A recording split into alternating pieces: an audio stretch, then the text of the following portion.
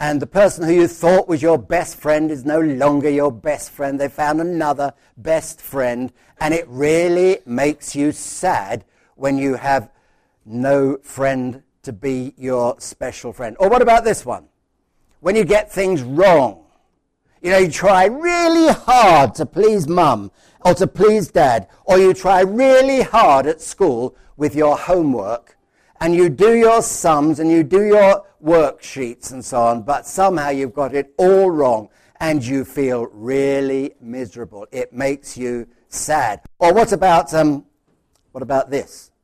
When you've been naughty. I know you don't want to be sad, but it does make you sad when you're naughty. When you've done something you know perfectly well you shouldn't have done. Somehow you just do it. You didn't set out to do something naughty, but you just did it. And when you're told not to do it, that makes you want to do it even more, because you want to show that you can do what you want. But really, it just makes you sad. And what about this one? Anybody ever been really hurt? You know, you've fallen over and really hurt your leg or your arm or your neck or your face. Anybody really hurt? I have. Anybody? Yeah, lots of you. Let's have a few suggestions. How were you really hurt? What did you do? You fell off your bike and landed on your arm. That's not very good at all. What about you?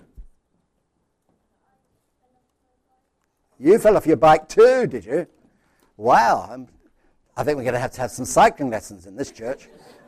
How to stay on your bike. Everybody's falling off their bike. Yeah, all sorts of things can hurt us. And when we're hurt, of course, it makes us very sad. But what do we do when we are sad? Often do it when we're really sad. What do we do?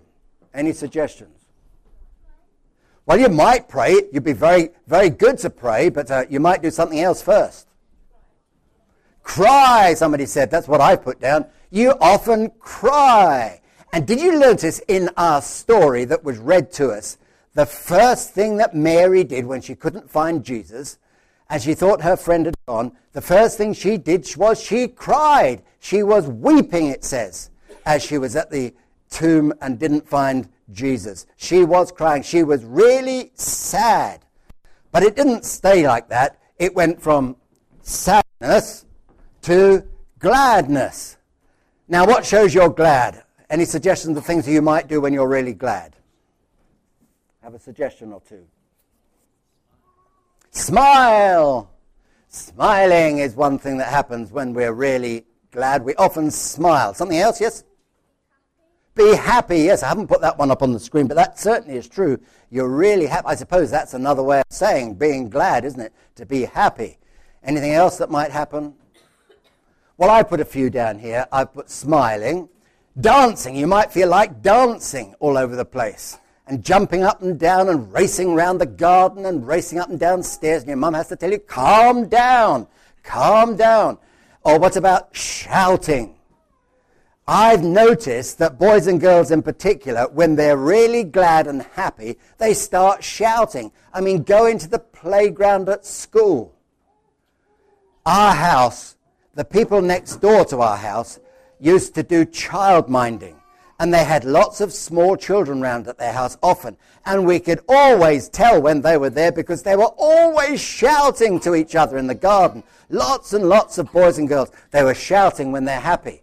Or what we've been doing already, singing. We feel like singing when we're glad. And also we spend our time laughing quite a lot.